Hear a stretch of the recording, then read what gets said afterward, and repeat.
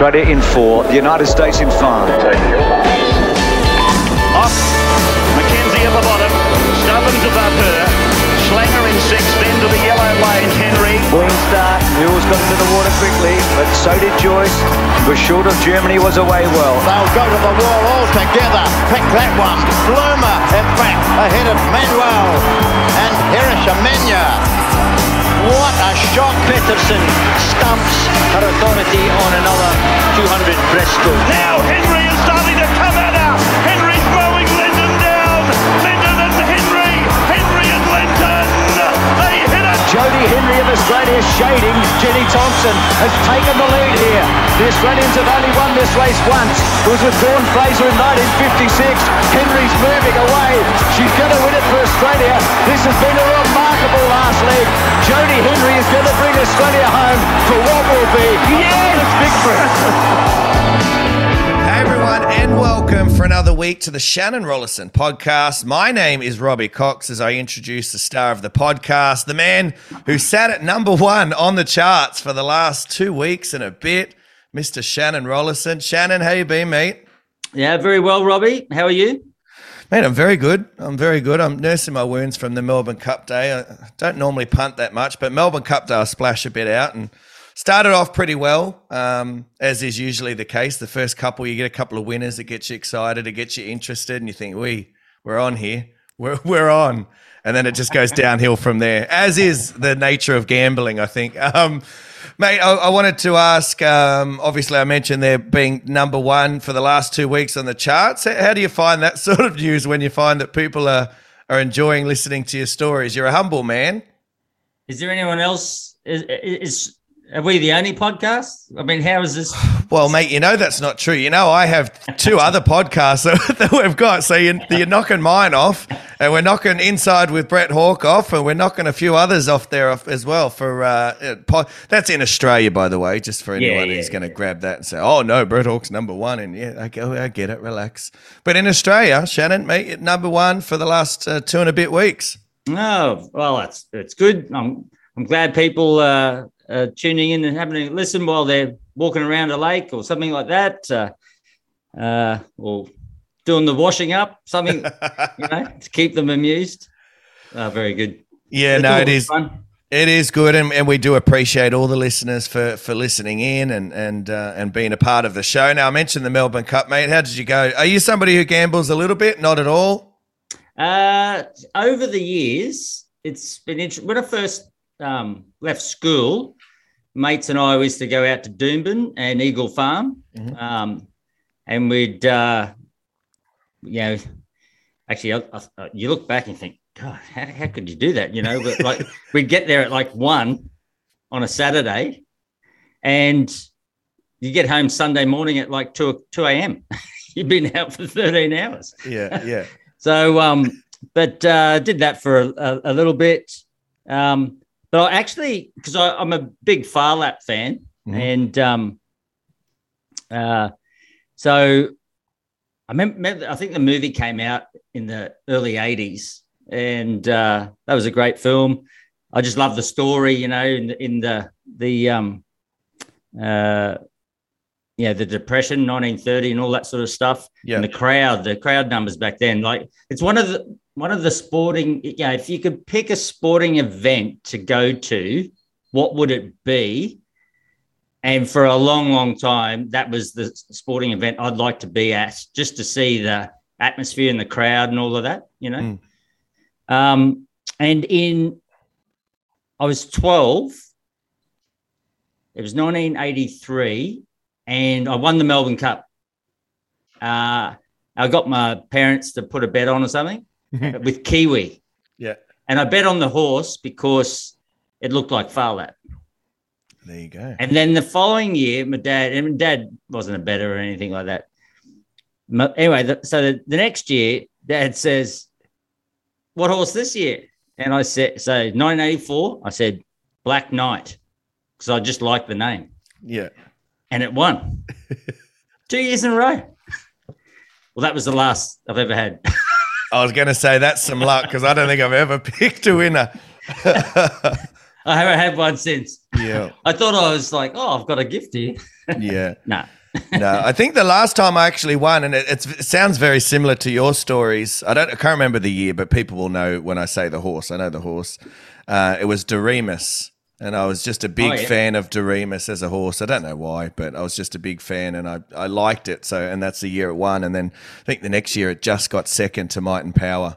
On the line, and I was adamant it won. I was filthy that they gave it to Might and Power because I think it was a photo as well. So I saw Might and Power run at Doomben. I think it might have been one of his last runs. But Kingston Town, you remember Kingston Town? Or you heard of? Yep. Right, that was a great horse. Jesus. Yeah. So, hey, do you ever see any correlation? I know we're different animals, but in terms of race.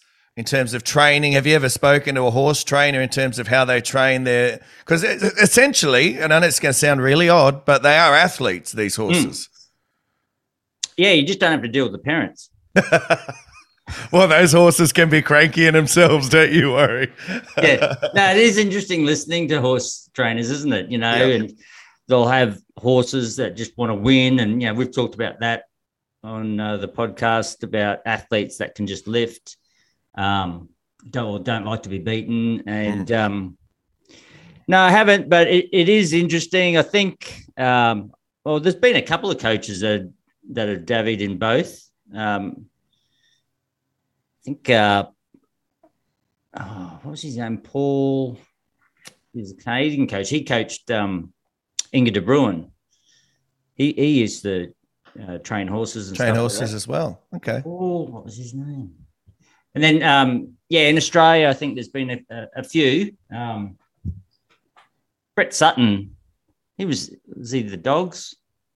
And he had a bit to do with horses as well. So, anyway. Sure. I remember Dick Kane. I know Dick Kane, one of the top New South Wales coaches from back in the day and Cars Park legend. And I know he was into trotters. I still think he does train some trotters, actually. So, so there's some correlation there for everyone who's thinking we're waffling on. It is actually interesting.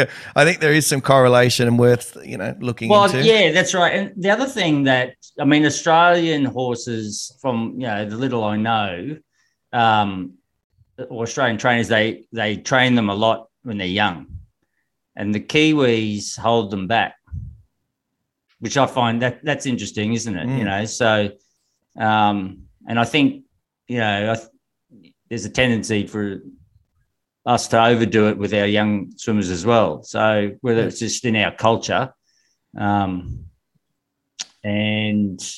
I saw that in Europe, they don't race that off that much. It's not that big on the agenda up until the end of school, and it's just an activity, and they swim a bit, and that's certainly why they can swim longer into their 20s. And if you correlate, horses are the same. So no, it's definitely something to look into. I don't think it's actually crosses the board, like for like exact, but, if you're looking for little, different ways to think about things, I think, certainly I've got a Bart Cummings book from before he passed away, and it's great stuff. Really, really good sort of coaching tips in there in terms of how he went about his work. Mate, another thing we've got to talk about just quickly, because I know the listeners are very, very keen and avid followers of your yard and how it's going. I even posted a photo last week on Instagram letting everyone know how it's traveling. How's it gone, mate? Because you're working really hard on it.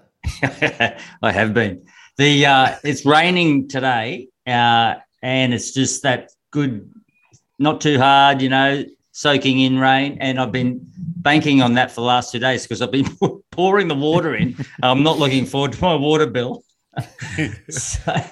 But it's going good. There's a few patches here and there, but I actually got a guy out, and we went through it a bit, and I'm going to bring my height down of my mower to help it spread a little bit. So no, happy with that. The deck's looking much better. The dog's not trying to bring the dirt onto the deck so much because there's grass for him to walk on. So the dog's happier. Elsbeth's happier. I'm happier. There you go. The adventures of Shannon and his backyard continue. And I'm sure some more twists and turns and plot twists, to come, which we're excited to find out about, mate, as that happens. Now, As everybody knows, each week we've got sort of a topic or something that we're covering. Last week, obviously, we had Matt Trodden. That interview came out last week. And this week we decided we'd have a bit of a look at Kyle Chalmers' world record, which we're going to do a little bit later as well. We're going to go through some programming as well.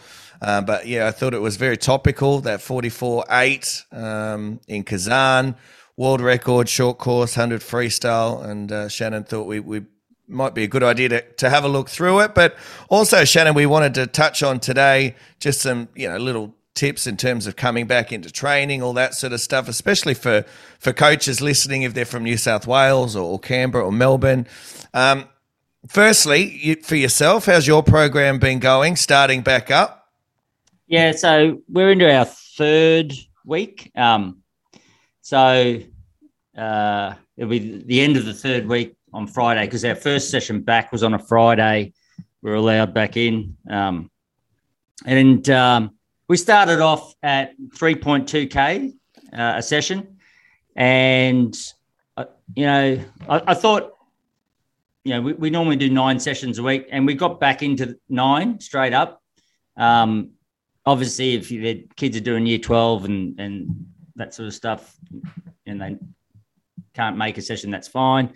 But so we're doing 2 gyms and 9 sessions. So they do 2 of their gym sessions are in the gym for an hour, and then they come into the pool. So we started off at just 1K light swim, their choice, after the strength and conditioning. And the strength and conditioning, it was just very, very base sort of stuff. The other 7 sessions were at 3.2. So we're at like 23K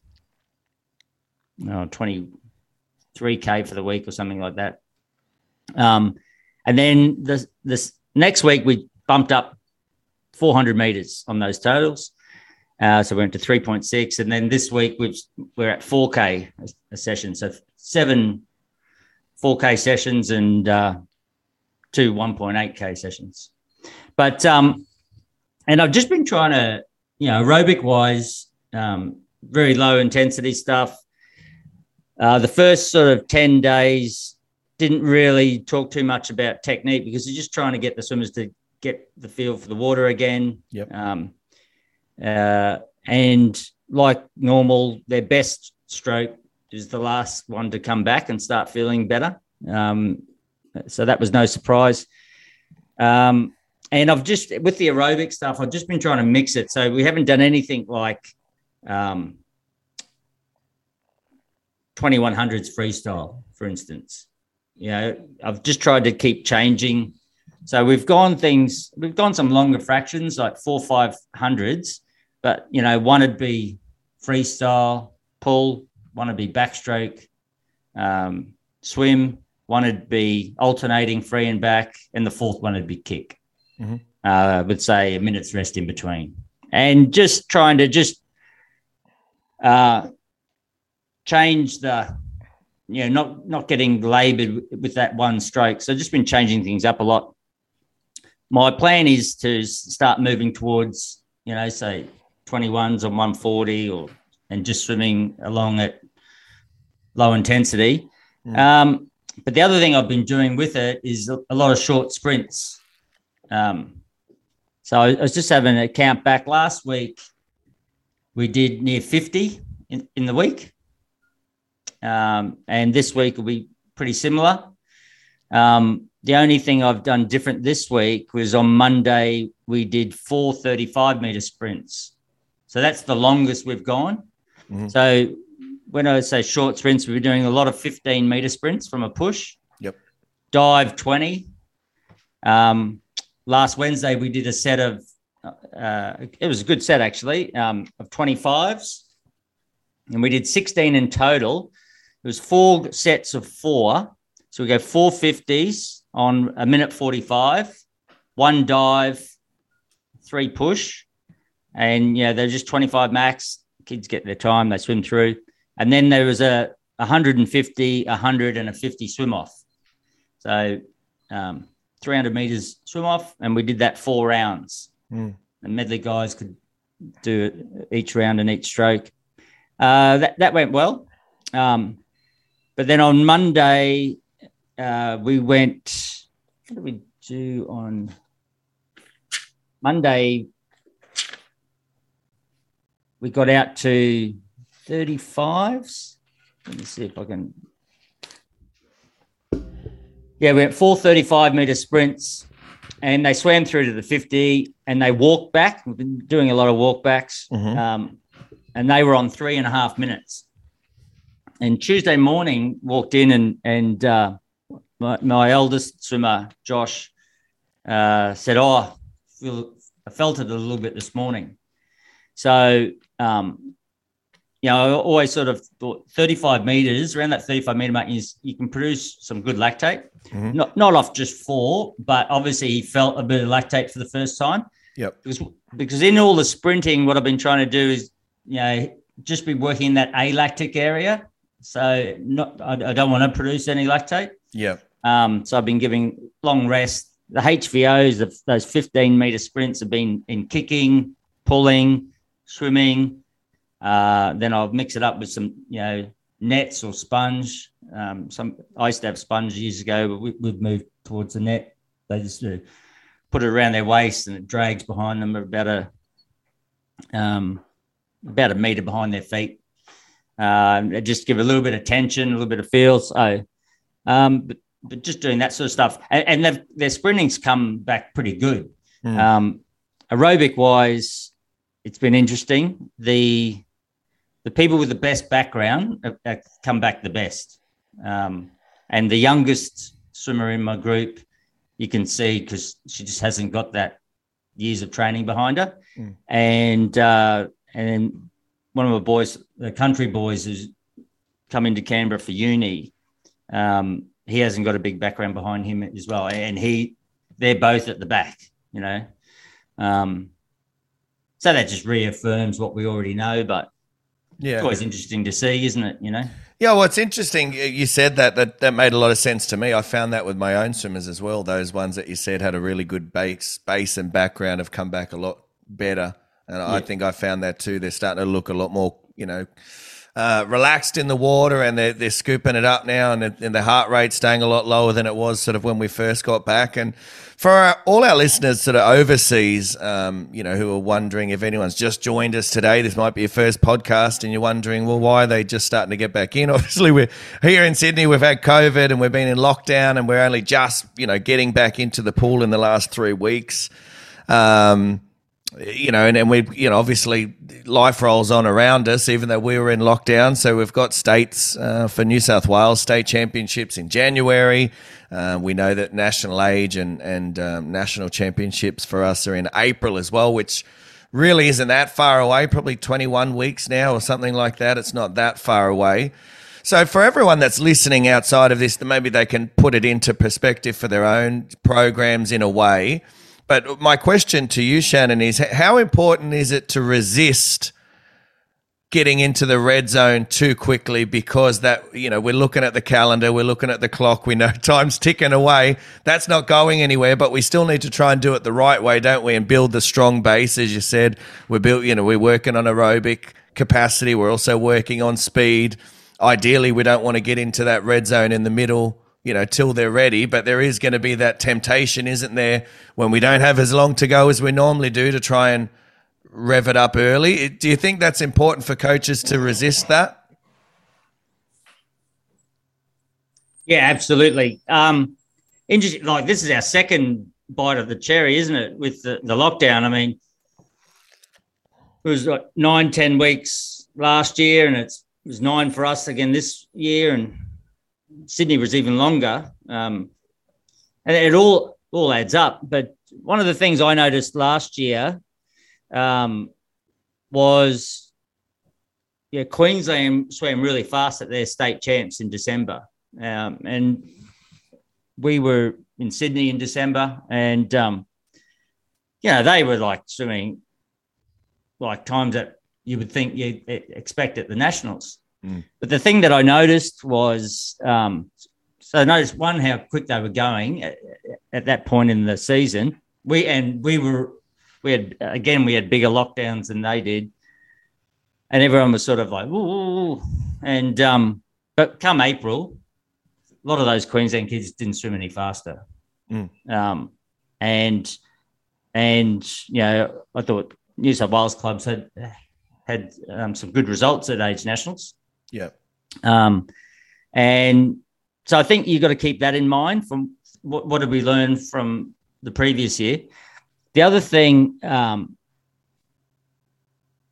if you're trying to build your squad, what we just talked about,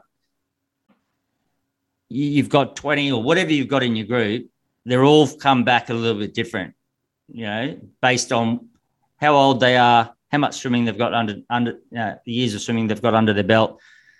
So you want to, if you're interested in getting as many people in your squad to swim fast, you don't want to be treating them all the same, So if you gave, here's an example, and we did this last night, but if you gave 2100s on 145, if I'd have done that last night, I would have had so many different variations of where people are at. What I did instead was I did a 30-minute swim, and I just said, just swim, any speed. I said, yep, whatever speed you like, as long as it's not fast. And it was 300 meters. Let me have a look here. 300 freestyle, 200 backstroke, 150 freestyle, 100 backstroke, 100 freestyle, 50 backstroke. So that's 900 meters. And when you get to the end, you just keep looping it around. And my youngest swimmer in the group swam 1,875 meters in the 30 minutes. Mm-hmm. And not my oldest swimmer, but I would say my most aerobic swimmer in the group swam 2,250 meters. I got that right? Yeah. Now, heart rate wise, my youngest swimmer had a heart rate of 156. Mm-hmm. And the girl who swam the furthest had a heart rate of 138. So she swam, 425 meters further and had a lower heart rate. Yeah. Now she's about 4 years older or something. So, and max heart rate wise, they're different. But you imagine if they had all done the same set, just 21s on 145, pretty relaxed cycle, but you'd be getting different things. So, that's why I did a talk. And we did this last year. We did a lot of just 30-minute swims, and we built it up to 40-minute swims. And I had an online Zoom for New South Wales Swimming and John Shaw, and I mentioned it then too about just time swims. Because one of the things in running, like running, that you can just go for a 30-minute jog, can't you? Yeah. And I really think continuous swimming is a good avenue that doesn't get used enough, because you soon find out your pace. You're not stopping and starting all the time or trying to hold a time, or, you just find your speed. So, that's be patient. I'm thinking, what it's like. You're watching them swim up and down and ideas are coming and you think, oh, we could do this. No, just wait till November or just wait till December. I'm really trying. Between now and Christmas, between when we started and Christmas was 9 weeks, 9.5 weeks. And I don't want to even remotely go near anything lactate wise or holding a time wise until December. Mm. So it's sort of 5-week build up, a 4-week normal sort of not back end sort of training, but pretty solid training in December. We'll be doing 50-meter efforts in our repeats, and we might be going 21s at A2 speed or things like that. So looking at that 2 millimole, 3 millimole work, but just trying not to do that until December. A good 4-week block, and then they break for Christmas, certainly won't be having, Christmas to New Year's off. So give them a couple of days at Chrissy and then try and come off the back of Christmas and get another good block leading into States end of January, but still by no means expecting them to be swimming PBs late January.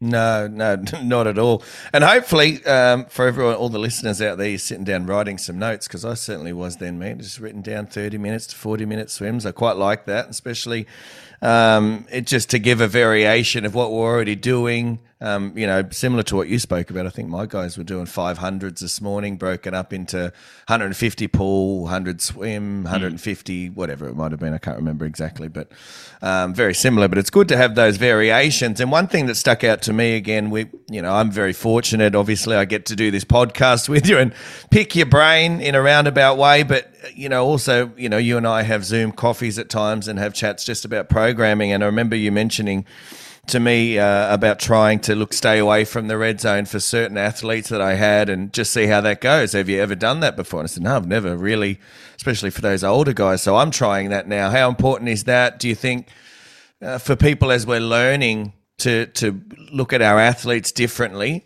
Certainly some of the athletes are going to need to get into the red zone and start working at some point once we've built the foundations and the base. I get that. But do you think it's important, as you said, we're differentiating, we're looking at everyone individually and very different? Some swimmers, they might not need to go into that red zone very much. Oh, exactly. And of course, it depends on the events that they're training for. It's easy to overcoach, and we talk about Matt.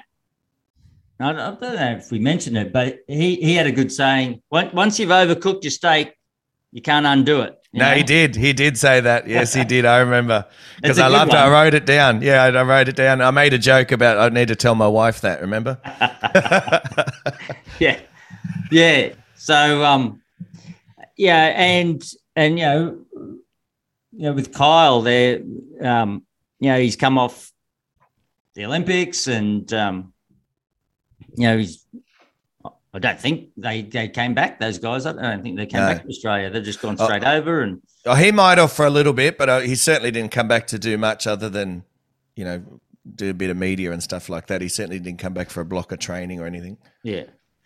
Yeah. So, obviously, Kyle's got a lot of years behind him and stuff, but, there's muscle memory and all that. And Jodie was, she got fit quite quickly, and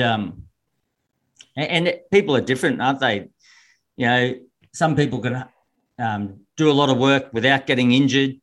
Other people, Jodie in particular, she couldn't wear paddles because of, but she had great internal rotation. So whereas, I never had a shoulder injury in my whole swimming career because I didn't have enough range in my swimming career. So you just belt me. So you've just got to take each athlete as they come. Obviously, you can't have 20 different programs, but you've just got to have that mindset of trying to find out how much you need to do with different people in reference to their events. So, it's not easy being a coach, but that's just one of the challenges. And if you like a challenge, then you'll be up for it. Yeah. And it takes time, doesn't it? It takes time, to feel your swimmers out and work out, okay, that didn't work, this worked. You get some great results at a state champ, so you get some average results and a lot of it is storytelling in a way. If you really want to look into it, it's told a story somewhere, whether you've seen it or not. Have you ever had that yourself? Have you ever had a light bulb moment where you thought you had an athlete pegged, but then you didn't quite get the result you were after, and you've looked back and you're like, actually, you've changed it a little bit, you've gotten the result you're after, and now you've realised, all right, maybe I had it wrong for a little bit there. I mean, you've coached a lot of athletes in your time. You've had a lot of great success, but with the great success comes great, sort of learning times as well. And I'm sure you've had that. Just for the listeners who are going through that, do you have any stories about where you maybe didn't get it quite right, learnt from it, and then they went on to, to get even more success? Yeah, definitely. I mean, one of the things that I beat myself up about in my own head is sometimes, trying too many different things, not inside a season, but from one season to the next.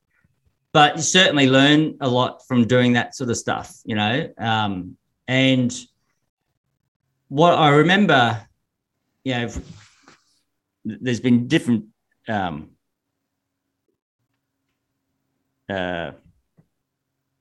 examples with individual athletes, but I remember as a group, and it was World Championship trials in 2003, and I thought I'll just try something, and I wanted to try how little we could do to get a result, and I think I found it. Like the girls that made the team that year, I had 3 on that team, and they obviously swam well enough to make it, but they were you could see they were fading in their races. Mm-hmm. So I remember I found the least amount of work we could do, which was a good thing because I knew that's how little we can do. Now we've got to do more than that. So it's a bit like, I'm always interested in finding the break points. You don't want to keep crashing through the break point where people keep getting injured, So you've got to have your coach radar out at the other end as well. This is the most someone can do, So, but I think you've got to be trying those things to be learning, because what one person's break point, another person can just keep on going. I remember Greg Shaw, you couldn't hurt him with a hammer, and whereas other people couldn't wear paddles. So it's all, and you always get to the end of the season and you think, that was good with these people, and you're still giving yourself a hard time over that one swimmer. You could have 9 swimmers swim well and one swimmer swims bad, and you think, what did I do? So.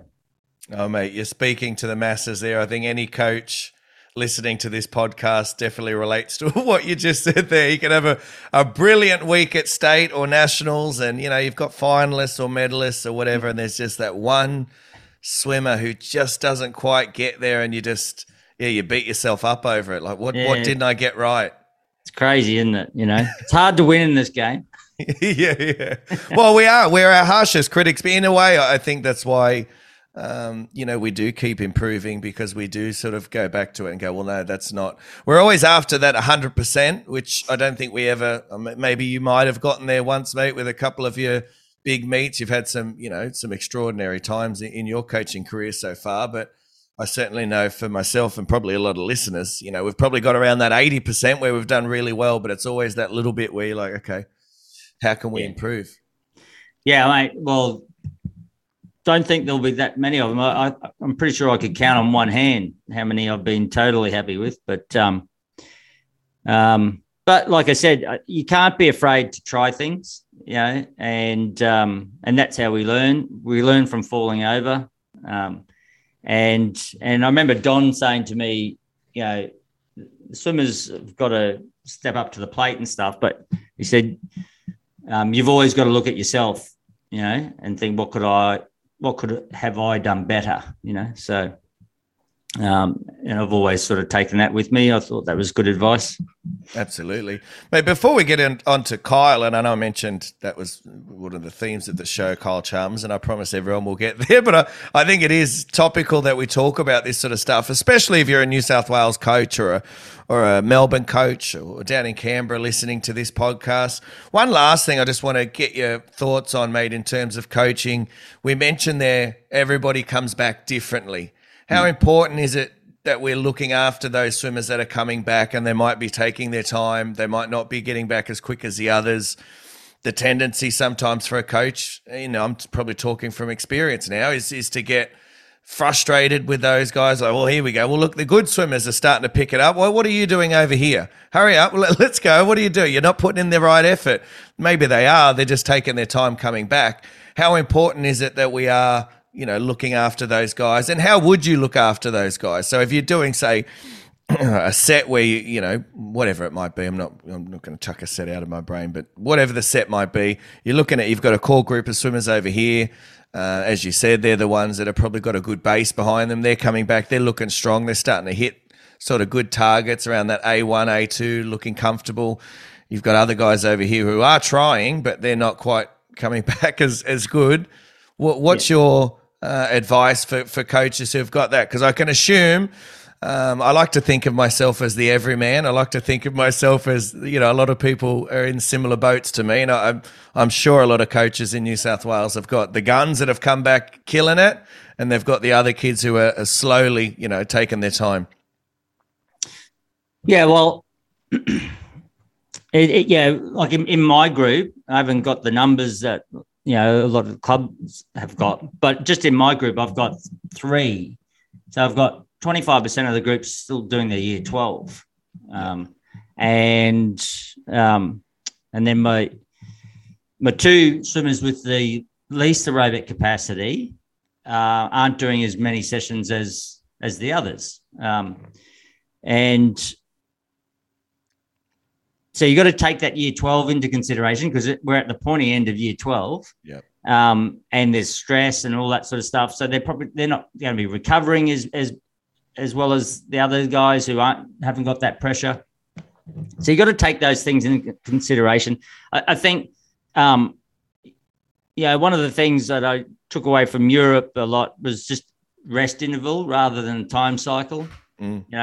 So I'd be, if someone's struggling and you can see it, just give them, sit down with them, chat to them about it's okay and all that sort of stuff, and just get them to focus on themselves rather than, comparing themselves to the rest of the group, and just give them, like, say, if in your head you've come up with a time cycle that gives everyone 30 seconds rest, and this person, or you might have 2 or 3 just getting less than that, just let them do the 100s or the 200s or whatever the fractions are, with that same amount of rest cycle that you wanted when you wrote the program. Yeah. And when you're building that aerobic capacity, it's really important not to build it too quickly. So generally it's not always what you're doing. It's other things that's going on in their lives. And if they can't get to the pool as often as others, then that's going to impact in their coming back. But their adaptations are going to come through allowing the body to adapt, not forcing the body to push harder, because it won't adapt then. So, yeah, no, mate, absolutely. I think, the other thing, I do a lot of stuff with time, especially just coming back now, 20 seconds rest, 30 seconds rest, depending on how, if they're just doing A1 work, 20 seconds rest is all you really need. And you wouldn't find this because you've got older kids, but for some of my younger kids, when they come back in and they're at the end and everyone's gone, they just go. Have you noticed that? They don't give 20 seconds rest. I'm like, no, you're defeating the purpose of the set, mate. I gave you 20 seconds. Yeah. They just push straight off. It still happens in my squad. With the back markers, Yeah. It's funny though. Like I've got one that doesn't. Like they are their own person, They couldn't give a damn where everyone else is.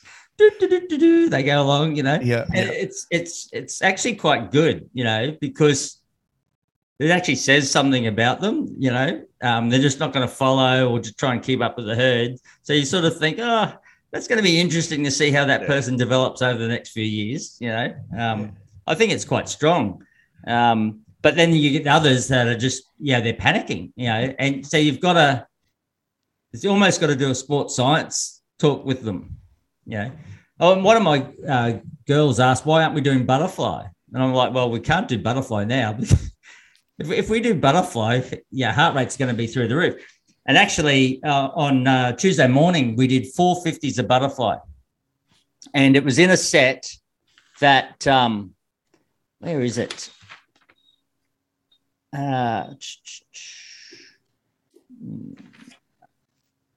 It was, I did a reverse IM. So instead of doing, we've been doing IM work, but with no fly. So we'll go like double back breast free.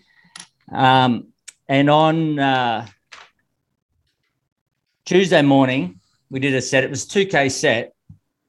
And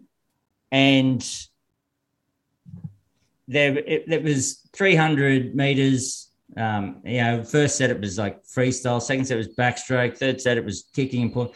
But at the end of the fourth 100 and the fifth 100 was a 200 IM. And it was a reverse IM. And then at the end of the IM, they had 30 seconds rest, and they just had to take their heart rate. But I said, like, this is what should be happening with your heart rate. And did it on the board, and it should be like down here. And then at the end of each of these fly laps, it's going to have a spike. So I just call it like A1, A2 spike. Yep. And then, the week before I'd spoken to my butterfly girl about why we're not doing butterfly. And then she could see it the next, 3 or 4 days later. It's virtually impossible to do fly without having a high heart rate. So if you're building capacity work, you can't give fly. But you can give fly if you just want to spike the heart rate. So you can use it in those, you manipulate it. Yeah. It's interesting you say that. I remember Jan Albrecht when he came out 2018. I can't remember exactly the year. I've mentioned it a few times to you.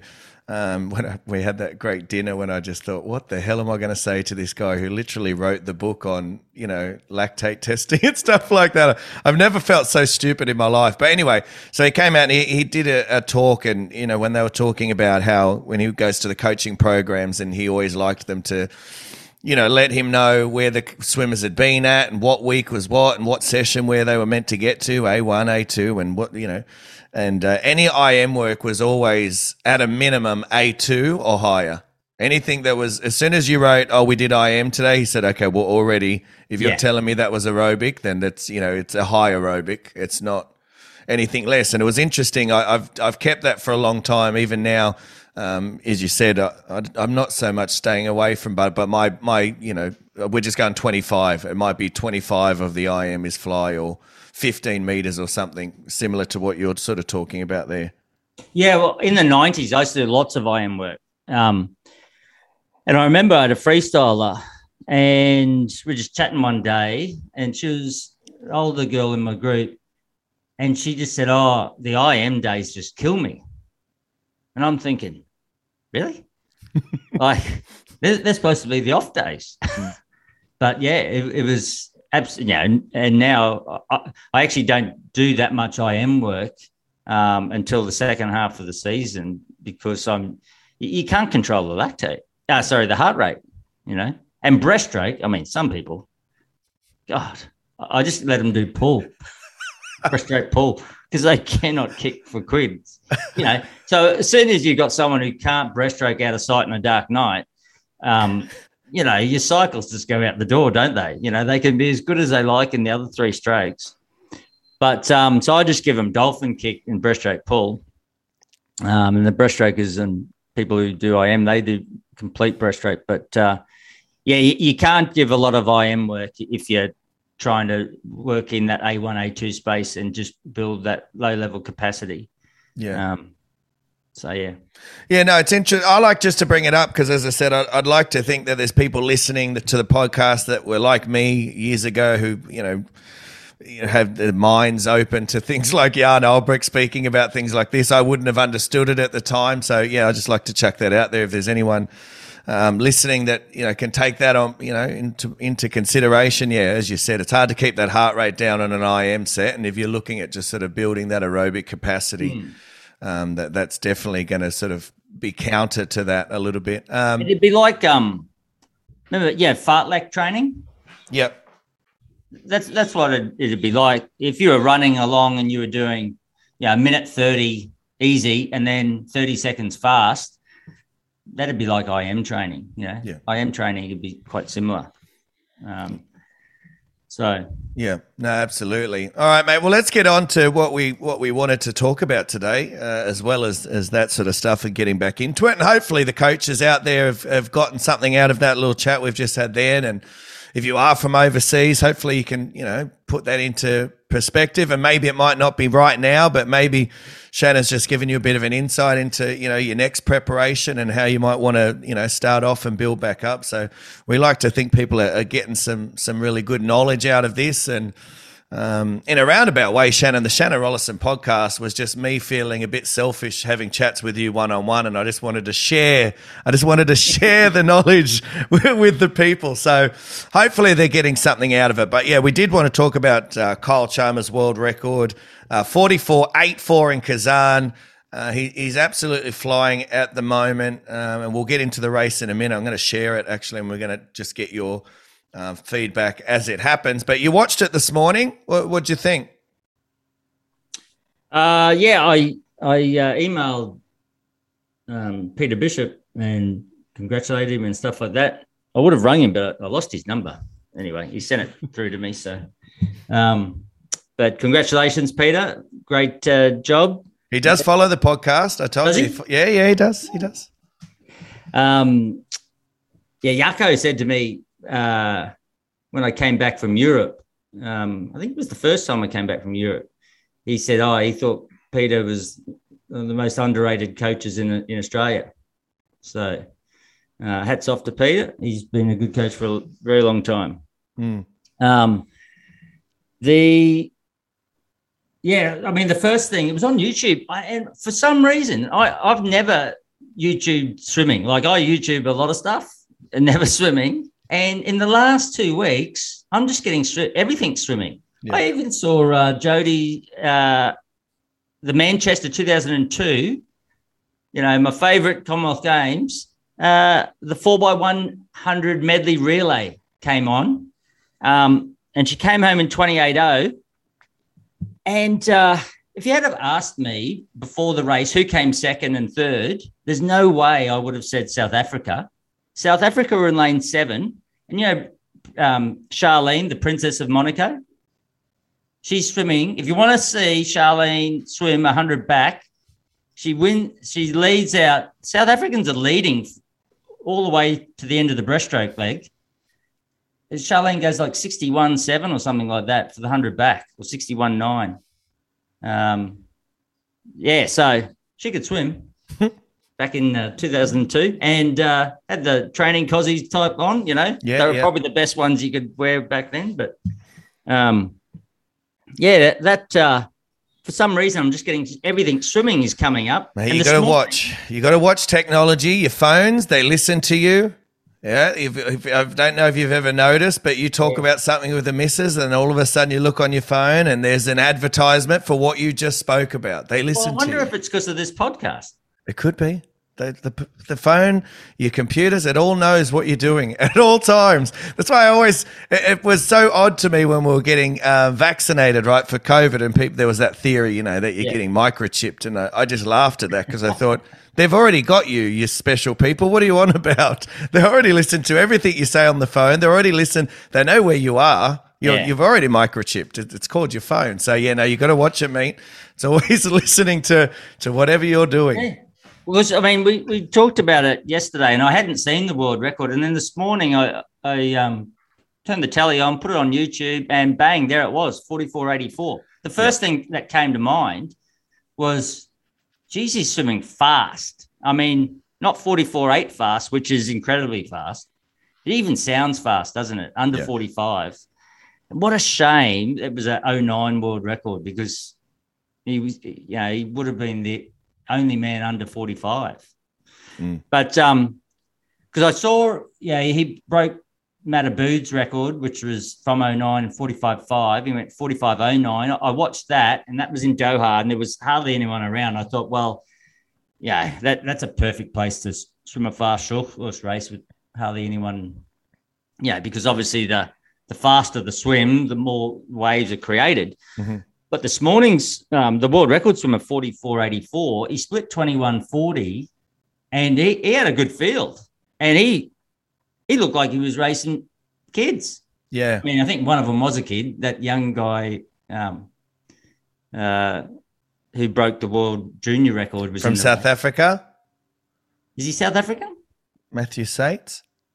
No, not the 200 freestyle guy. The 100 free long course. Remember going into the Olympics? Where was he? Is he Romanian? Oh, the young fella. Yeah. David Popovici. Yeah, Popovici was in. Morokov was in the race, and like Morokov's got speed to burn and a known short course swimmer. And Kyle had a body length on him, I think, at the halfway mark, which, I mean, you can't try and swim through those waves. So, you want to be out fast, short course swimming. So, but he seems to have a lot of speed at the moment. And not always known it for his skills, but he's certainly hitting the walls. And I mean, that's one of the things about the short course, and it'd be great to have a series here in Australia like that, because you definitely swim into those races. Like when I've taken people to World Cups, they just find, it's almost like they find the grooves. They find their distance on the walls. They start hitting their walls instead of the wall getting in the road. And it's almost like tuning up. And it certainly looks like that's what he's done. He was like 45.5, and then he was 45.0, and then he's gone on 44.8. So yeah, it's interesting you say that. And just looking at Kyle Chalmers and since he was over, so the ISL season 3 and the sort of first rounds there was in Naples, and he was in swimming pretty well over there. Not super quick times, I think. 45 high or whatever it might have been. And then we go into obviously Berlin, I think was first, then Budapest and Doha, and then to Kazan. So sort of, goes to your story there of what you're saying, swimming into it and just starting to hit his walls, find his stride, find his length. And do you find that? Have you ever had an experience like that with your swimmers where, over a period of time like that, they just started to get it? Yeah, no, without doubt. I didn't do short course for a long time until 2009, end of 2009, 2010, 2011. I did the World Cups, which always around this time of year. And we just did the European legs, the 3 meets. And, the 2 best swimmers that I had then were Belinda Hocking and Angie Bainbridge, and that certainly happened with them. Belinda would start in the trying to back of like 2:02, and I think she broke the Australian record a couple of years in a row, but it was get down to 2:01.0, and I think the world record was 2 minutes at that point. And she'd just find her walls better and better, and Angie was the same. She was swimming 153s and sort of would start at 154. And, for the 100 frees, which wasn't her event, she was a 200 girl. But, she'd get down to 52 high and she'd start about a second. So probably not too dissimilar to what Kyle's done. Yeah. All right, well, let's get into it. I'm going to try and chuck it up here now for you, mate, so we can watch a little bit of it. And feel free to play the Sterlo on this commentary team and just if we freeze it right there and whatever you want, I'm happy to press pause for you. Let's find it here. We're just going to drag this back. So obviously, as I tee this up, I don't think anyone's actually going to hear. Well, you can't see the race unless I chuck this up on YouTube. But obviously, the world record, Kyle Chalmers, 44.8. And we're going to chuck it up here. You can see this, mate? Yeah. Beautiful. Can you hear it? Yep. Beautiful. Oh, no, I can't hear it. No, it's all right. We don't need to hear it anyway.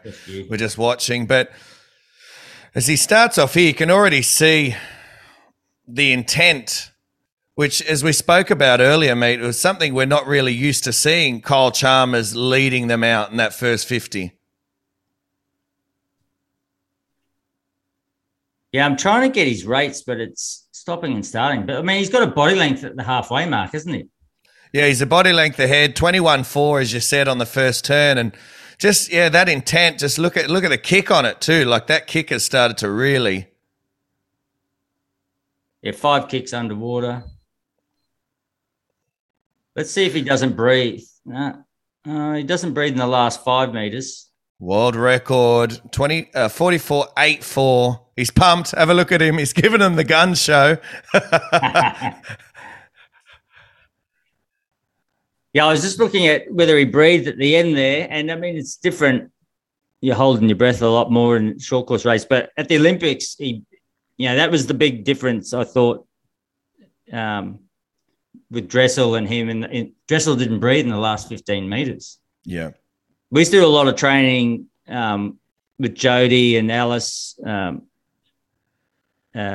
even Janetta and Panilla. No breathing last 10 meters in our sets, because that was our thing. And Dressel's gone to 15 meters out, no breath. And I remember Kyle breathing quite a lot in that last 15. So it'd be interesting to see whether he that becomes part of his training repertoire to try and not do that. Yeah, well, he definitely got his head down at the end there. I noticed that. But one other thing that was obvious to me through that, he was breathing too. He had a really good length in his stroke. Yeah. And I'm just wondering if that's something through this, this progression from, a 46 low down to now 44.84, whether he's, as we spoke about, just finding his stride, just finding that length and feel, and he's getting really good shift off each stroke. Yeah. Well, he's always, he's a powerful type swimmer. I was trying to get the rates, but it was just a bit stopping. Yeah, it's my internet, mate. Sorry, I'll speak to the missus to pay the bill. That would have been interesting to just see. It looked like his tempo was up a little bit higher, and when I say a little bit, 1 or 2 would have been enough. But his turns were good. There's no doubt about that. And he was kicking, he was getting under the wave off every wall, and especially on that last one, because you don't want to be hitting, when you start tiring, you certainly don't want to be hitting any waves on that last 25. But he looked good. And 20, like just the lead he had at halfway. It's very un-Kyle Chalmers-like if you look back, and I haven't watched a lot of his short course racing, so this is more just based off watching as a fan long course racing. Very rarely, let's go back to 2016 Olympic final. He certainly wasn't the first out on the turn, that's for sure. He was the first on the wall at the end, but he wasn't the first out on the turn. So there's definitely been a shift there in obviously mentality. But you spoke about earlier, it looks as if there's been a bit of a shift in speed. Talk to me about, because you've been in this situation before as a coach. Well, what sort of training is he doing while he's over there? Obviously, he's probably not in, the normal big training block that you would be here in Australia. What sort of training is he doing at the moment? Obviously, we don't actually know this, but as I said, you can speak with a little bit more authority on it than me, because you've been a coach who's been there and you're in that environment. What's it sort of like over there? Well, I mean, you're traveling, so you've got to deal with all of that. You've got to have an open mind, because things just go wrong when you're traveling. I would think off his travel, first session or first day, depends on how many days you've got in between, but it'd be just very much of a light swim, roll out type swim, stretch. And then the next day you might try and do something aerobic, but not intense aerobic. Just trying to tick it over, keep the system, what's the word? Full, not full, but just kicking along. You certainly don't have to have any intensity, because it's all in the racing. The heats, finals, next day, heats, finals. So it's just about, feeling good in the water, trying to keep that aerobic capacity tank brimmed, I suppose. Yeah, might be the word. But you don't have to worry about fitness or anything like that from we better do a threshold set or anything like that, But the interesting thing is, I think this is great, because I think they're big learning curves, opportunities to be able to race off a meet. I'm a big fan of it. You peak for a meet, which obviously in this case was the Olympics, and then you can swim off the back of it at another meet, and you just how do they go? So some people might fall off really quickly, like these people we've talked about in our own squads. Other people, like Kyle, he can just keep on going. What is it? November. So, so you learn a lot as a coach by allowing these opportunities to happen, and just sit back and take notes. And like you said, let's say there is another person in the same squad, Pete, and they mightn't be performing, or they might have been able to perform at the first 2 meets and then they're off. Well, then for next time, we don't. That's not something we're going to do again. But for Kyle, this might be part of his preparation for another. He might do the same thing again next year. Mm. Well, the exciting thing is, as from a fan, they're about to go into ISL playoffs over in Eindhoven, and we know that. Pool. Yeah, and I know you're a fan of that pool, and we know he's just broken the world record, and we know that he's about to come back in contact with Caleb Dressel at some point, and they're going to go head to head again at some point in the future. So again, that's mouthwatering. Like, if that's enough to pay the price of admission to go and watch an ISL race. I know it's hard to get to see it over here in Australia. It's on KO for anyone who wants to watch ISL stuff. It's on KO, but that's got me excited. If Kyle Chalmers is breaking world records, we know how the Olympics went and how close that was. It's only going to be just as exciting short course racing as well. Yeah, pardon my ignorance. Is Dressel doing the ISL? He was doing it. He had a bit of a break towards the back end of the regular season. It's my understanding that he's coming back into playoffs and stuff like that as well. Really? But you just I'm not sure. Geez, that's like that'd be fantastic. You're absolutely right. And when you were talking there, it just brought back memories of Matt Biondi and Tom Yeager. And I remember on Channel 9 at midday, in Australia in the mid-'80s, it was like, must have been, I don't know. It wouldn't have been mid-'80s. It was probably 86, 87, 88, something like that. Tom Yeager and Matt Biondi, and they did a duel. And it was, I don't know where in America, probably Fort Lauderdale or something. And I think it was $100,000 up at, the first person to break 22 seconds. And I think Tom won it. And they both went under 22. But it's those competitions that you remember, isn't it? And it's great for the sport. It's fantastic for the sport, So sport needs more of it. So that'd be well worth the admission price. Yeah, absolutely. Look, I hope it's true.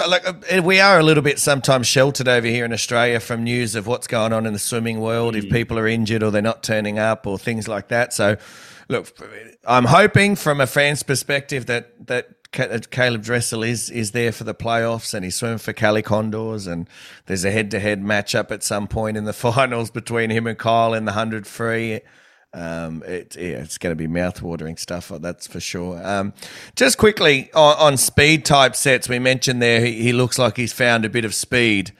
What are some of your favourite sort of speed sets if you're looking for a shift in speed? If they'll watch, everyone's looking at their kids at the moment, wherever they are in the world, and they're like, well, I want to sort of get a bit of a shift here and get a bit more speed. What sort of sets would you be looking at doing? What are your go-to sets for speed?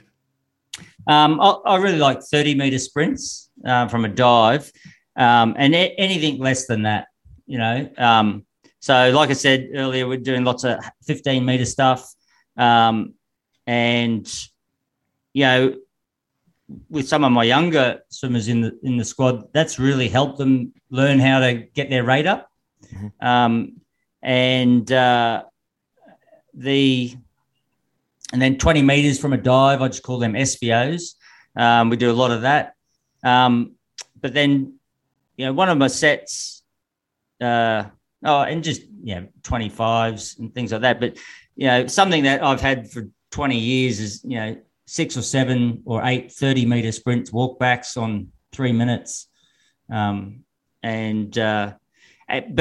as I think timing's everything, and it's when you apply it. And one of the things about reverse periodization is when you're in good shape, then doing your speed work. So you come off your major meet, you've swum, you've trained all year, all season to get there. You're in great condition. You're swimming fast, then do some speed work.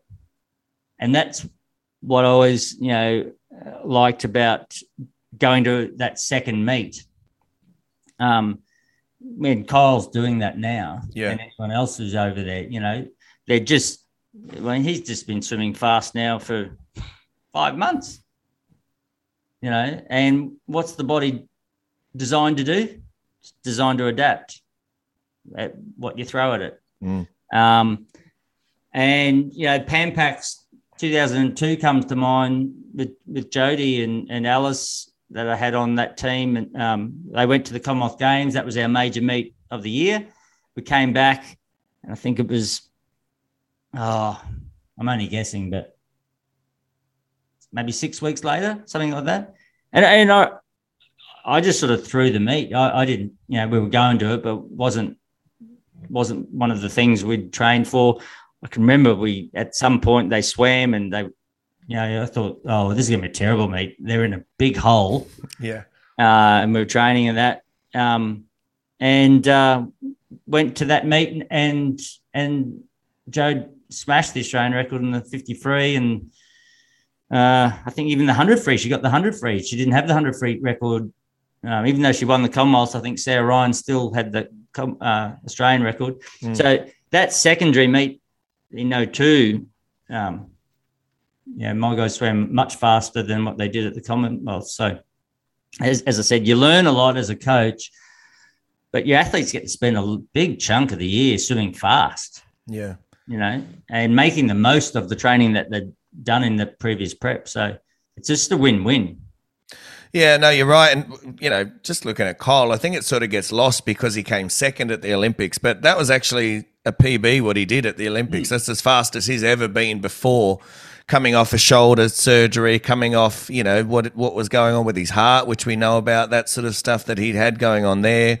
I think it was even maybe late last year or early this year, he still wasn't really training at full capacity. I don't think he was still getting niggles with his shoulder. It still wasn't quite right. I think if anybody watches that documentary on Amazon, you even see where they're at a training camp and he just says to Bish, look, it's actually playing. I don't want it to because I really want to get in. You can just see the greyhound mentality of him. Like he wants to go. He wants to race the boys around him. But he's like, I know what you want me to do and I should be pulling up here because it's really sore.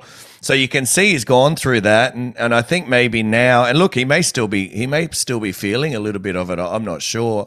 I didn't really ask him too much when I had him on the podcast because we had some horrible internet connections there, and it was a shocking interview that way wise. So I was just trying to get as much in as I could, but it would be interesting to ask him. But yeah, he's been swimming fast since then, 47.0 off the back of that, and maybe we're starting to see now what he would have been capable of had he not have had that setback. Maybe it could have been even quicker come Olympics time had he had a really good long preparation and not had those injuries. Mate, you mentioned something that interests me just before, just quickly in terms of the 30 meters. We know speed when you're training it is usually between, 0 to 12 seconds or whatever it might be. In terms of pure speed, if you're training pure speed, and correct me if I'm wrong because you know more than me. So your alactic work, is before the onset of obviously lactate, and you want to be in that under 10 second area. Yeah. So then once you get over that, then you're starting to move away, from that pure speed. And obviously the further you go down the pool, and a 30-meter sprint for a 14-year-old is going to be different to a 30-meter sprint for Kyle Chalmers. And that's where I was starting to go with this question. So I'm glad you brought me to it, was how important, and we've spoken a lot in this podcast about differentiating, how important is it to understand, okay, a 30-meter, sprint for my top guys is still speed, but a 30-meter sprint for my guys, for the younger guys, that's actually now, starting to get, into a different, area of training. Yeah, it'd be like doing 35s for your top guys. So because it's taking them 3 or 4 seconds longer, and then you're going into different areas. Yep. But just while I think of it, I think the very important thing to keep in mind when you're doing speed sets, so it can be whatever all of those variations that I mentioned before, but it's what you do before the speed session. It's what you do after the speed session that is just as important or more important than the speed session itself, because you've got to set them up to go fast, and then you've got to not damage what you've done the following day, So it's the mix of the training that's just as important as to whether you do 8:30s or 8:25s or 10:20s, Mate, I couldn't agree with you more, but for the listeners, give me a clue into sort of how you set that up. So you say it's so important to set it up, and then, off the back of it as well, what you do after it. Give us a bit of an example as to, what you're doing. If we go Monday afternoon, I want them to go fast. I'll come in Monday morning, and everything we do on a Monday morning is with what's in mind to do Monday afternoon. So steady work, some technique stuff, bit of a real mixed grill, bit of pulling, swimming, kicking. And generally what I'll do is then try to, the last part of the Monday morning session will be in their better strokes, their best stroke, and it'll be some drill, some stroke counting, some efficiency work, and then hitting a couple of HVOs, just trying to prime them for that afternoon session. And a lot of the time, if you have someone who misses training on a Monday morning and they haven't swum since Saturday, they don't feel good in the water on Monday afternoon. But the guys who have swum Monday morning, as long as they've done, you've set it up for them, they'll, I sort of call it Monday morning-itis. You get rid of that, and then they're ready to go Monday afternoon. And then off the back of that, Tuesday morning, we'll just be doing A1, A2 work. So, active aerobic work, but nothing that's going to upset what we've done the night before. Yeah, it's just complementing, isn't it? It's still doing it's still doing its job. It's still building your aerobic capacity. So it's not a throw-off set, but it's just not undoing the good work that you've done, which I absolutely agree with you, and I've learned a lot from you around that. So, I had a bit of basic knowledge around that, but certainly having chats with you has helped me really understand that a lot more. And I, my whole week is really, based around that sort of stuff now. Talk to me about that. How important is it when you're setting up your week not to have too many things that are sort of contradicting each other, because ultimately it's not going to work together, is it? As you said, if you've got, your heart rate type sets and those sort of anaerobic power sets, once we get into it and they're really working hard, where that goes into and also how that plays into your week as well. Yeah, and that's the trick, isn't it? It's like a good pizza. It's just the balance. It's not putting too many different things on it. It's chicken and avocado, not putting chicken, avocado, pepperoni, and and that Rocco Muring, he said it really well. I think I was listening to him. He said, don't chase too many rabbits. I think that's a good way to put it. What are you trying to achieve, and just focus on that and protect it. And that's why you need good long, particularly when you're developing young swimmers, you need nice, long, slow progression build-ups, not short, sharp, quick ones, and it's why I keep pushing, don't go to too many swim meets, and then, parents are, Johnny swam fast last month, but this month they haven't improved, No shit, Sherlock. Yeah. 3 weeks. so we set up, we just make life harder for kids and coaches by racing too often. Getting back to the horses now, aren't we? Yeah. Well, it's always amused me, and I'm sure you found this, and I don't know why, but for some reason coaching, and I'm sure all coaches find this out, it's not just swimming coaches, but coaching is one of those professions that apparently everybody knows how to do it, even if you don't have a license for it. Because, I would never walk into a hairdresser's and go to the barber guy like, oh, hey, mate, I think you probably could have done it a little bit differently. This is how I would have done it. Or, go to a building site and go, oh, is that how you lay in your bricks, mate? I probably would have done it in this direction. But for some reason, in coaching terms, and I'm probably upsetting some parents that listen to the podcast, I apologise, but they just love to give you their take on what they're seeing. And I just think that's fantastic, mate. I've been coaching 20 years. How long have you been coaching? Oh, no, I'm not a coach. Oh, it's funny that. Yeah, thanks for that. Have you noticed that? Yeah. And without doubt, but also without doubt, the best swimmers, their parents just let it, they're champion swimmers and they've got champion parents, so they just drop them off, pick them up. Are you happy? That sort of mentality. I think I told you Susie O'Neill told me her parents were like that. They'd just drop her off, and she said, I'd be, doing really well, and they'd still just treat me like it was any other day, Yeah. It was just normal to them. As long as she was happy, they were happy. Yeah, that's right. But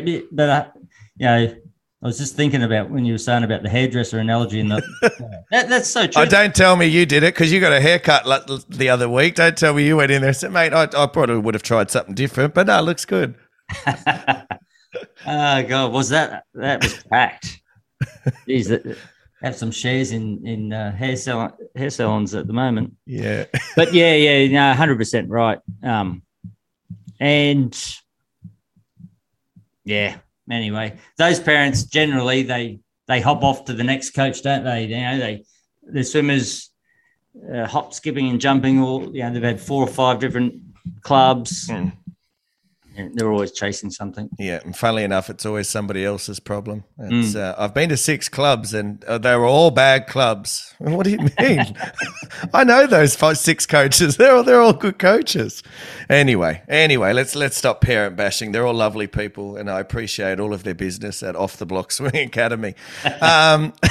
So, mate, just getting quickly back to Kyle and the world record, and we've spoken a lot about the way that speed works really well with sort of aerobic capacity training.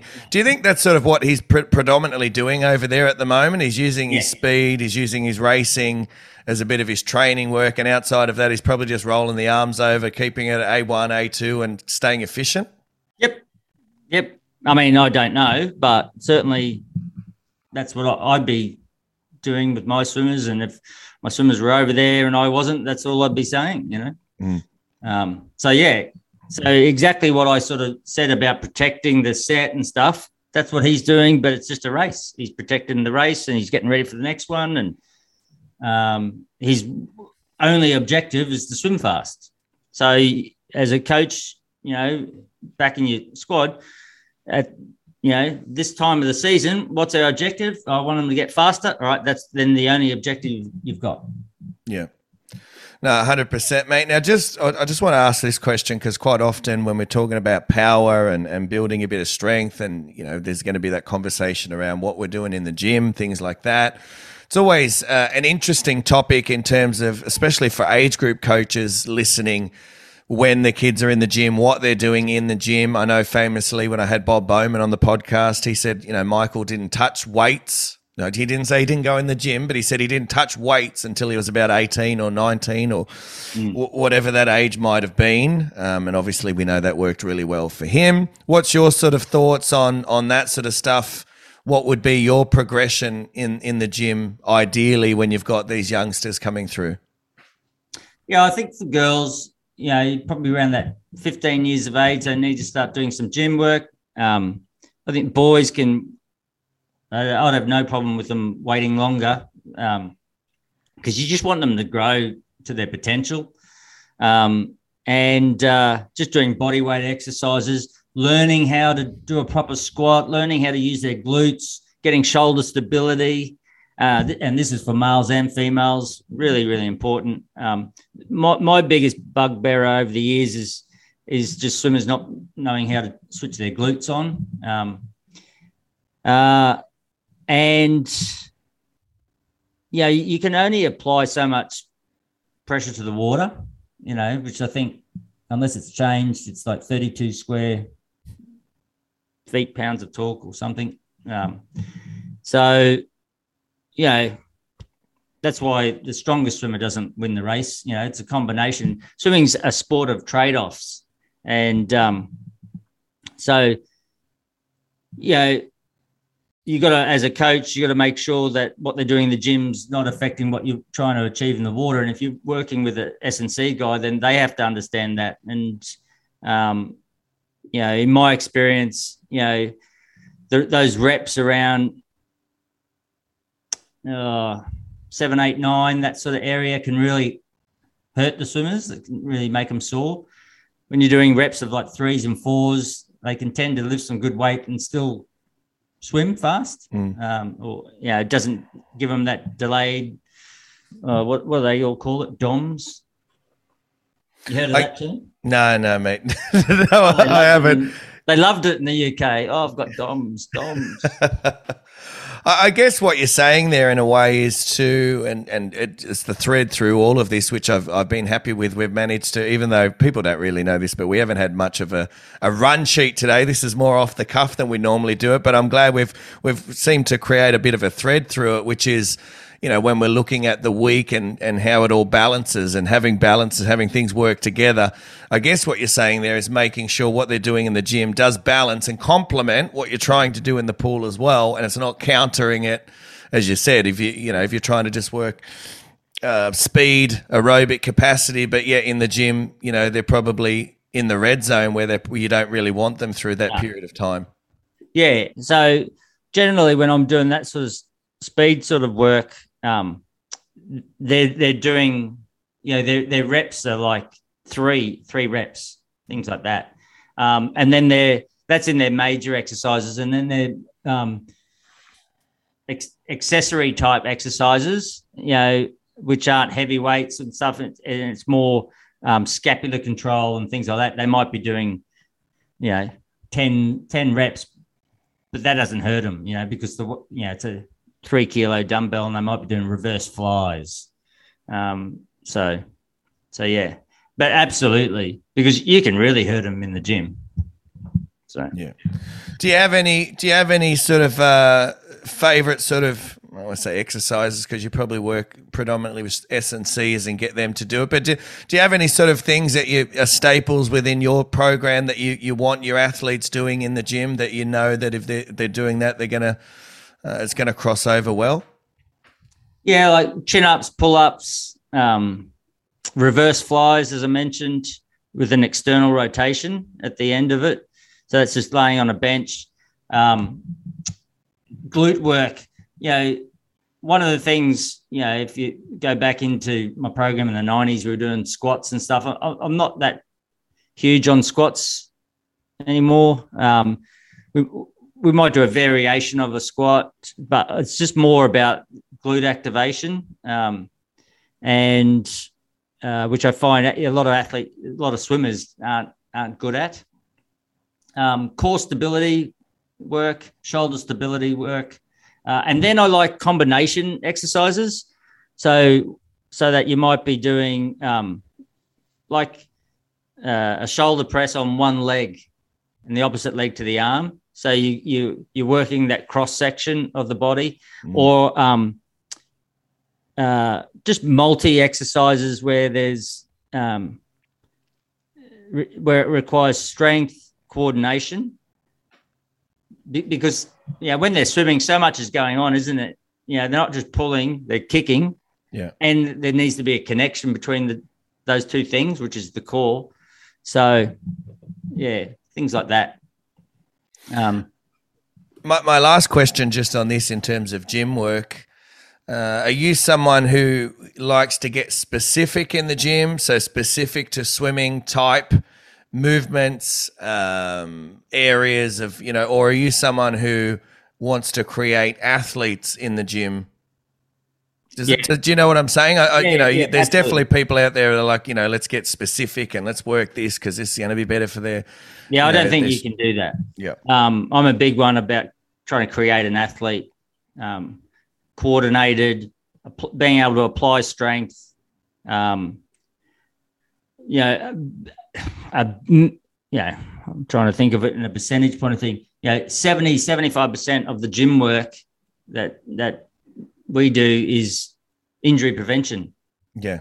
And I did all from 1992 all the way through to 2018. I did all the gym programs wherever I was. Mm-hmm. So whether I was at Chandler, AIS here, I've been fortunate to have good S&C people to talk to over the years for ideas. My current setup, there's Mitch Pembleton does the gym work, S&C work. So I just try to, he's a young guy and he certainly knows a lot more about S&C than I do, but I try to influence him in my experience I've had with swimmers over the last 25 years or so. Do you have sort of conversations around this is where we're at program-wise, this is where we're going, so then he has an understanding? Yeah, him and I, we catch up once a week, just go over stuff, how's people traveling, and he certainly knows, the seasonal plan, but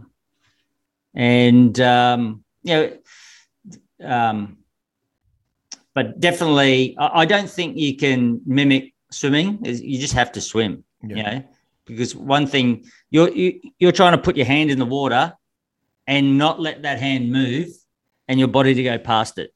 That's pretty hard to replicate in the gym. And I think unless you're absolutely certain it's 100%, and if it's not 100%, I think it can be dangerous. The other thing is like, it was interesting with Jess when she came in. She'd been doing a lot of gym work, and we started Jess Hansen. I'm talking about, and the first preparation that we did with her, it was just like a 10 weeks to New South Wales. So it's this time last year. She was doing 3, and I think she'd even been up to 4 previously, but she did 3, and we just couldn't. As the weeks went on, her shoulders just started getting worse and worse. And in the end, like she could not swim without pain. Anyway, we just managed to get through and we went to the state champs and stuff. Then we had the Christmas break, had a week or 10 days off, and came back. And I said, what do you think about cutting out a gym and just doing 2 a week?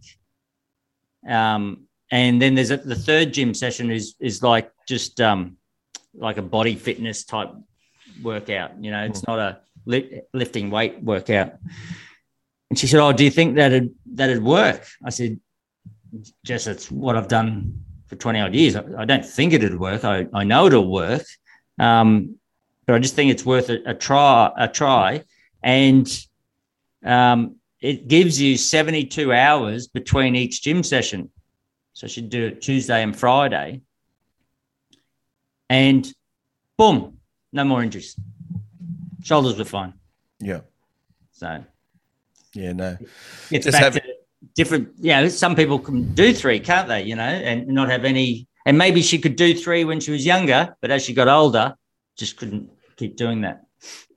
Yeah, no, 100%, mate. And that's important too, for all the coaches out there, isn't it? And you speak more with an authority on it than me, but as you do have those age group swimmers, progressing your knowledge and understanding of them as an athlete, and then the program as they get older and so I guess where I'm going with this is, maybe they can sit in the red zone a lot more. When they're younger, they can do a lot more, of those, big sets, 30, 50s, all at best average or whatever it might be on a certain time. But as they get, they can probably recover quicker, all that sort of stuff. But as they get to that, 18, 19, for girls probably younger, obviously, how important is it to take into consideration, okay, we might need to back off these, still touch on it, no doubt, but we might need to use it a little bit less because they're growing as an athlete now. Yeah, and just changing. That's what makes it hard to, coach people over a long period of time, because they change and sometimes you don't change enough with them, Greg Salter and I used to talk about, he used to always ask me, how many years do you think is the optimum for coaching someone? And we used to say like 6 or 7 years. Yeah. So, because, as a coach, you can think, oh, well, they used to be able to do this. Now they can't do that, Well, you've got to be able to adapt. But it's a lot easier if they move to someone else. They haven't got that history, which sometimes can be good, definitely can be good, but sometimes it can be a bit of baggage, and for the coach's own head, let alone the swimmer. I think Alice Mills struggled with that a little bit as she got older, because she used to, in her own head, think, oh, I used to be able to do this. Now I can't do this. So, it's like coaching, isn't it? It's just not easy. Well, no, you're absolutely right. You're 100% in terms of, I see it myself, certainly not at the level that you were coaching at, but I've got those 17-year-old boys who are starting to realise, they can't do what they used to do. Or we certainly had, I know I've mentioned to you a few times, I've started a uni squad type. So we've got, these 19, 20-year-olds coming in, and got a big sprinter boy in the other day who can lift massive weights in the gym and all that sort of stuff. And he went a dive 25 at, I think he went 10.7 or 10.8 or something. And he thought, oh, how good's this?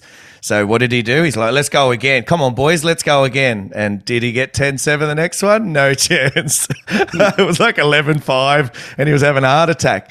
And it was just me trying to, smarten him up to, well, you're not what you used to be, mate. So I guess that sort of goes to what you're just saying there. Yeah, absolutely.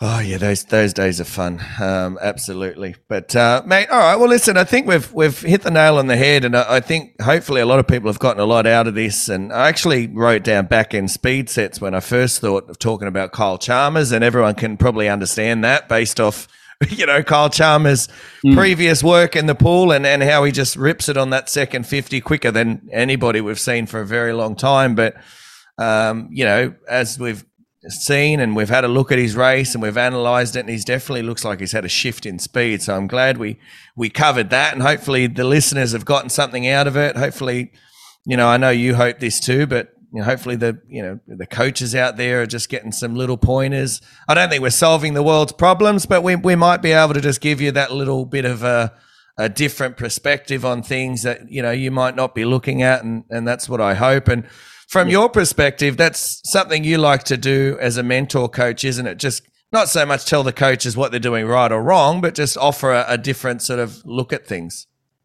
Yeah, well, it'd be nice if we had all the answers, but we don't. So that's what makes the whole game interesting. And it's certainly something I had over my years. I had a lot of older guys to be able to talk to, and just sounding boards. You need them. And you need to be able to do the same thing differently for swimmers' own headspace, because they're just swimming up and down that black line. So,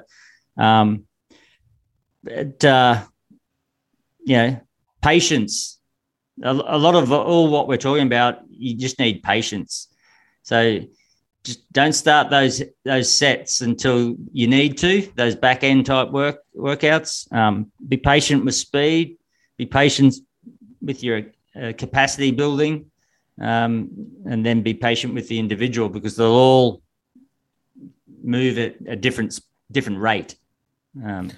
It's the art of coaching, really, isn't it? It's what makes your Michael Bowles and your Shannon Rollisons, the top of the tree is that art of coaching and getting that balance right, where others are maybe pushing a week or two early.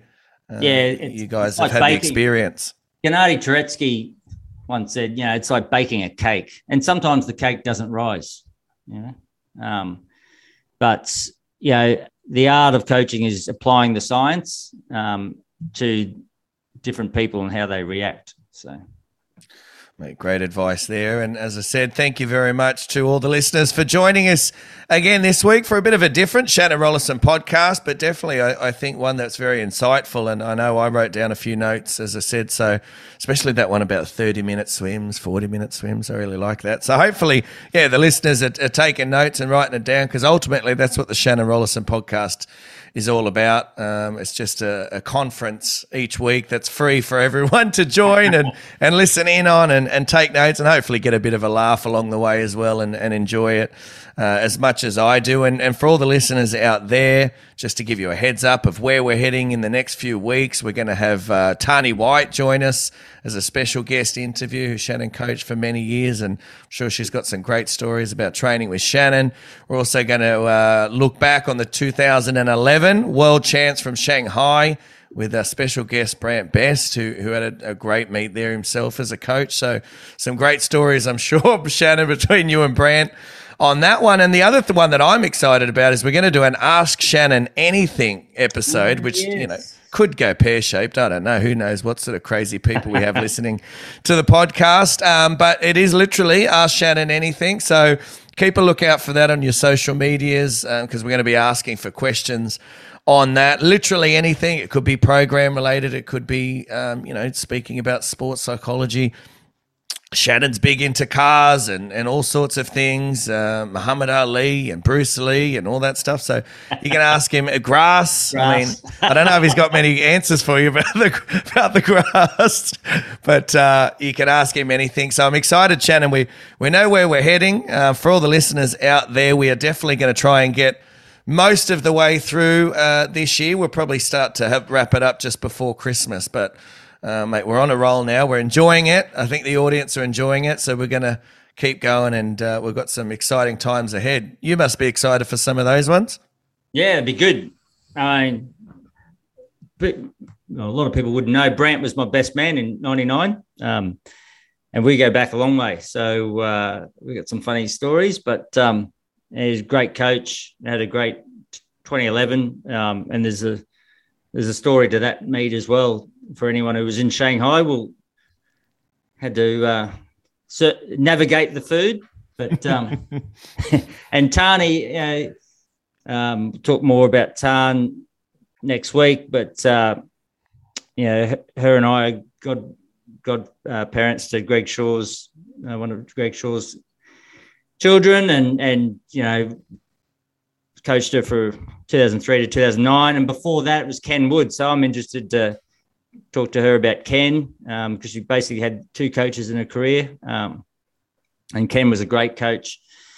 Everyone knows Ken, and she'll have some good ones for us to listen into. It's funny, just quickly on Brant Best, who I've told you I've learnt an awful lot from, and it's interesting for me from an outside looking in just on myself, because he's probably not someone who I would normally think I'd be super compatible with. He's very intelligent. He speaks very intelligently. I'm more like just tell me in layman's terms. And he's so intelligent that he can tell you in layman's terms. And he's probably one of the only people that I was able to get a lot from. And I remember mentioning to you before I even knew that, your connection there. Oh, you two are very similar in that way. And you're like, well, that's interesting, because then it all connected. And I was like, aha, there it is. There it is. So, I'm looking forward to that. I think you guys will be brilliant. And that's going to be another one where I'm probably just going to try and sit back and just listen to you guys share stories. But even the Ask Shannon Anything podcast, I think that's going to be interesting too, to see what people come up with. Yeah, well, not many people know this, but I'm into 60s furniture, particularly really? Danish furniture. Yeah. What do you mean by that? What do you mean you're into it? What sort of furniture are you into? Danish 60s furniture. That 60s style stuff. What, lounges, like bed, coffee tables? Yeah, the whole kit and caboodle. Okay, so when I come down and visit your house, when we're allowed to get out of here and move around, is that what I'm going to see at your house? Yeah, my place is like a museum. Like each piece has got a story. I've got a 1966 Mini Cooper S. Yeah. If I could change my house, it'd be more 60s style, but I just haven't got enough money. Well, that makes sense now. Why Shannon's Instagram handle is @917Cooper. For anyone who's ever wondered why, when I tag 917 Cooper, why is he tagging? That's Shannon. That's Shannon. So make sure you give him a follow. By the way, I don't think he's trying to stay under the radar, but I'd like to start to just get him a few more follows. I don't know what they'll be following. I don't know how Instagram works. So. Oh, it doesn't matter, mate. Well, your podcast Instagram is every day. There's new followers following that. So that's good. Yeah, that's good. That's good. We've got that covered. Don't worry. All right, mate. Well, until next week, thanks for sharing some great stories again, and for all the listeners out there. Until next week, thank you very much for joining us again. As I said, I hope you got a lot out of this episode, and we've got some great variety coming up, as I said, with great interviews with Tani White, but also Brant Best coming on talking about 2001 Shanghai. What a great meet that was. And then Ask Shannon Anything. I'm excited about that. So until next time, guys, have a great weekend. Live the dream, and we'll see you next time. Thanks, Robbie. Cheers.